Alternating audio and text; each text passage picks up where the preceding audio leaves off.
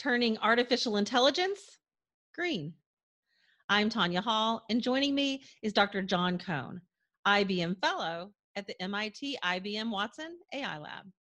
Welcome, Dr. Cohn. Oh, nice to be here, Tanya. Really happy to be here. So, give us a brief summary of your extensive and colorful background at IBM. Well, I was born on a snowy day in New York in 1959, but it's been a blur ever since then. All I would say is, let's see, I'm definitely a inveterate nerd. You know, I've been a nerd forever. I grew up in Texas, nearby you, but then went to MIT because it was the best nerdy school I could find, and then graduated there in '81 with a device physics major, then came up to here where I live near Burlington, Vermont, because IBM had a very large semiconductor fab.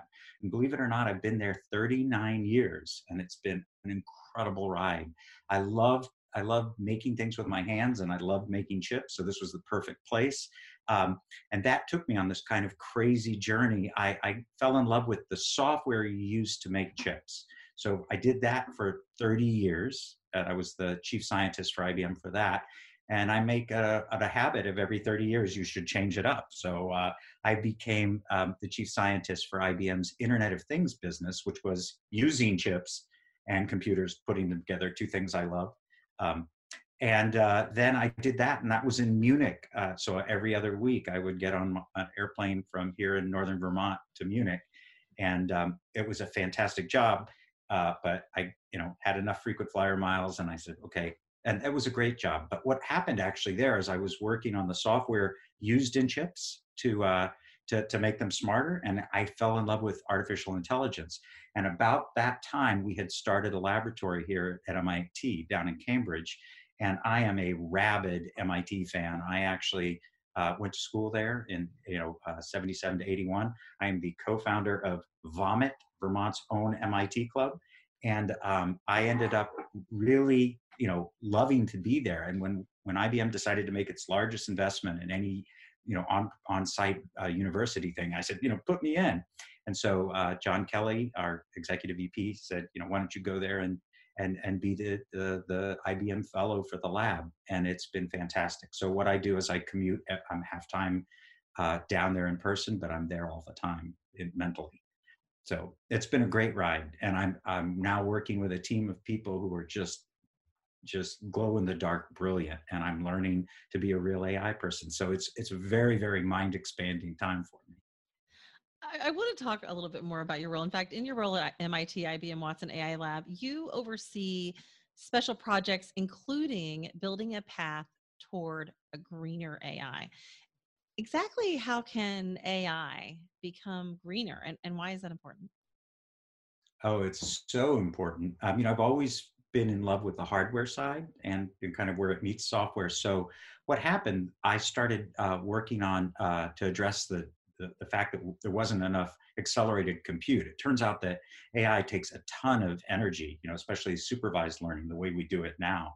And over the last year, I spent designing and installing and operating a large supercomputer there called Satori. And in the process of building this IBM computer, it was really, really an amazing thing, because usually I designed the chips. It was the first time I built something that big using them. I started to realize how much power AI uses. It turns out that the software just is incredibly energy consumptive. You use these GPUs, graphics processing units, or accelerators along with the compute. And it started me thinking about, gosh, well, how is this going to affect the world? What happened, though, is when we built this computer, we built it for speed. It was IBM helping MIT kind of build up their processing. It turned out that every year, all of the supercomputers in the world are ranked by their speed, but also by their energy efficiency. And just because we'd made good choices, we were, in the middle of the pack in terms of performance, which is still something of the top 500 supercomputers, but we were number 4 in the greenest supercomputer of the top 500. So that started me thinking, and it turns out that our computer is built at a place called the Mass Green High Performance Computer Center, MGHPCC. in Holyoke, Massachusetts. And it's on an old brownfield site. It's actually got on-site hydroelectric power. So they buy power from a variety. It's 97% green energy. And when you combined our fourth most energy efficient computer with the green energy choices, it started me thinking about, well, because to kind of back it up a little bit, if energy consumption of AI is very large, and AI is growing very large, and there's some projections that if we didn't change the way we did AI, if we just continue to use supervised learning, that somewhere around 2040, we're going to use all the energy in the world. That would mean, all the coal you could dig up and all the solar panels you could plant, we're going to run into a brick wall. Now, I don't think that's going to happen, but I want to make sure it doesn't happen soon. I mean, the climate, as a kind of Prius driving, Birkenstock wearing hippie from Vermont, I'm all about the environment, and I don't want to contribute to something that's actually going the other way. So what we've done with this Satori supercomputer is we've instrumented it. So we're using the fact that it's super green to kind of make the point that when we've instrumented it to tell people how much power everything they do takes, it gives you feedback. It's just like now when you fly on an airplane, they tell you what the carbon cost is, and you can buy an offset if you're feeling so biased. But what that really does is it focuses people's attention. And so what we're doing with this supercomputer is by letting people know how much energy this thing uses, they can make better decisions. And we've been able to see, simply just by alerting people to it, they can get 3, 8, sometimes 50x times greener. As a matter of fact, we went through a calculation of, the most intensive workload that we could run on this machine. It's 70 times more efficient, 70 times less carbon than a similarly sized, similarly capable machine in a less green data center. 70. So we feel that gets people thinking in a way that we are going to avoid that brick wall. What makes Satori unique compared to other supercomputers? I mean, is it the hardware design? Is it the applications you can run?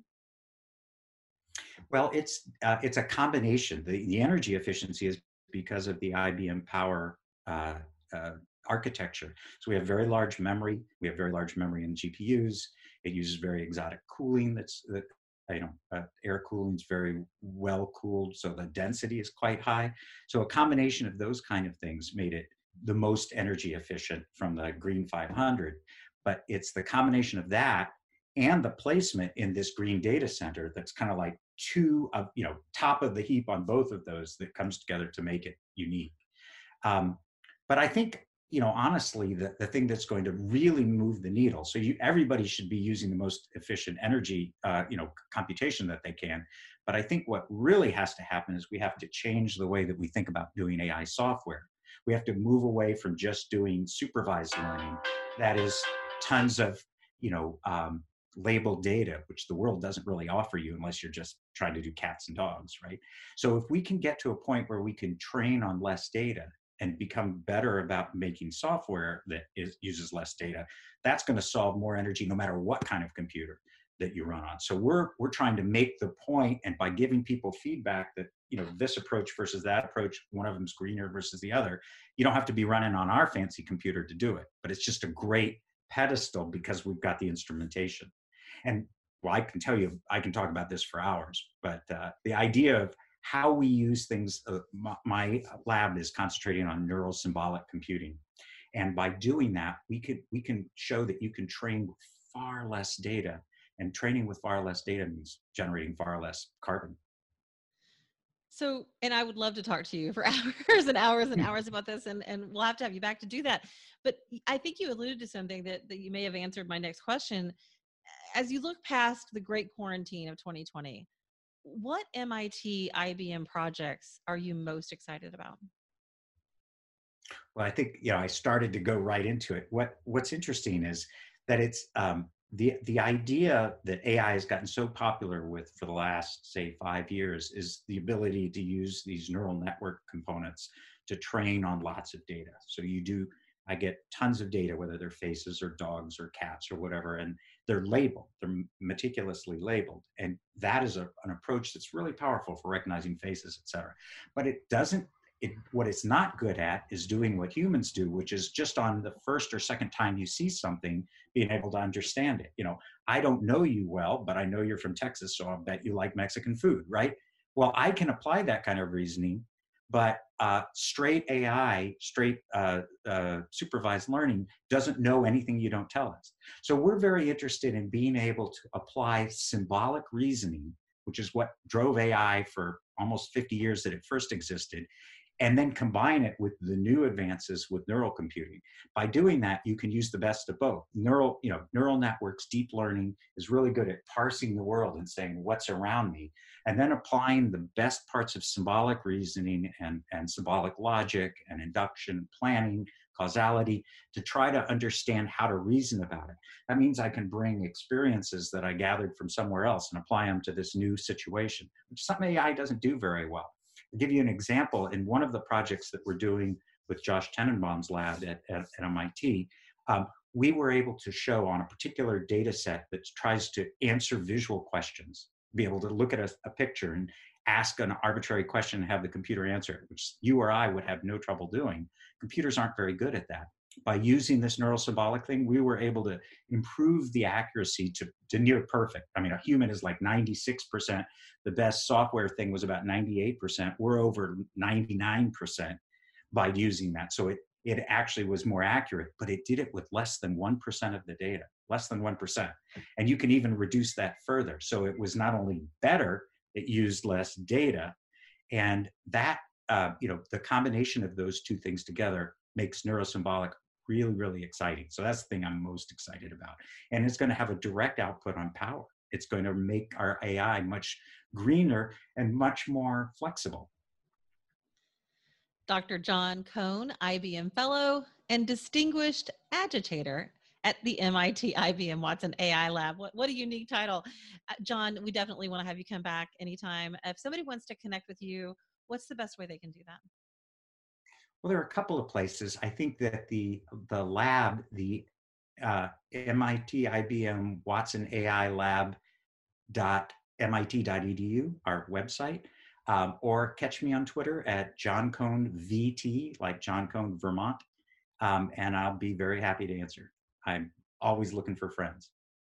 Thanks again, John. And you guys can find more of my interviews right here or at tanyahall.net. Thanks for watching.